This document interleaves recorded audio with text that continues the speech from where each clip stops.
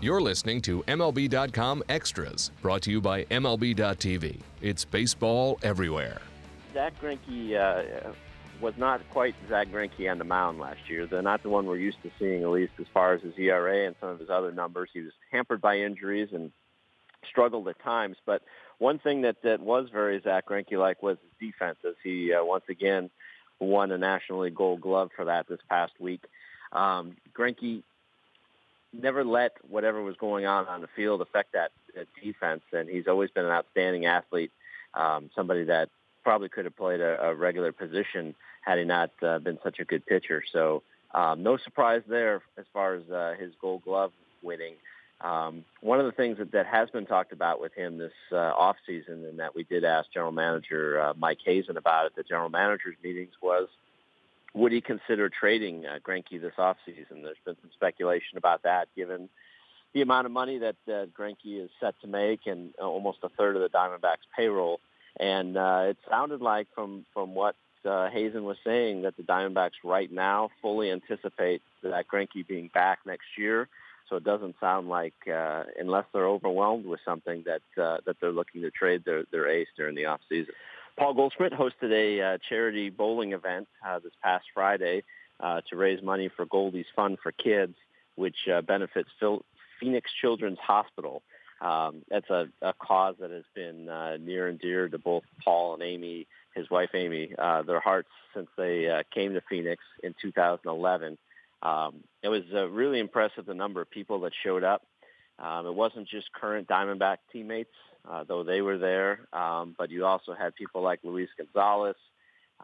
You had former Diamondbacks like Justin Upton, now with the Tigers, and people like Miguel Montero, another former teammate who's now with the Cubs. It just kind of goes to show you the kind of respect that Goldschmidt has throughout the league. The Rocky shortstop Trevor Story showed up for it. Seemed like everybody had a really good time, and they raised some money for the new wing of the Children's Hospital that they're working for that will treat blood disorders. So all in all, it was a great night for the Goldschmidts who raised quite a bit of money to help Phoenix Children's Hospital.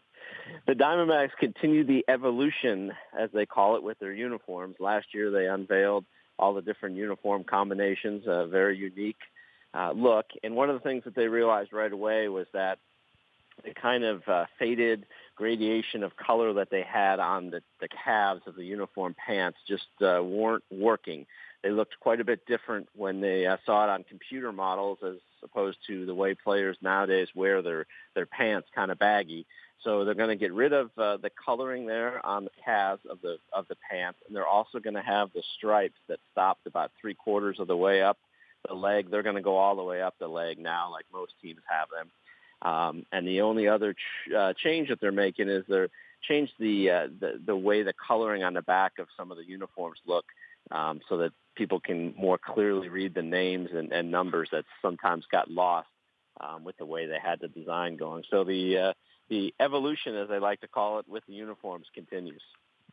MLB.tv Premium, the #1 live streaming sports service, is celebrating 13 years. Watch every out-of-market regular season game live or on demand in true HD. Real-time highlights, live look-ins, pitch tracking widget, and more. MLB.tv Premium includes a free At-Bat 15 subscription. Watch live baseball on over 400 mobile and connected devices. Watch at home, in the office, or on the go, every night, on every device.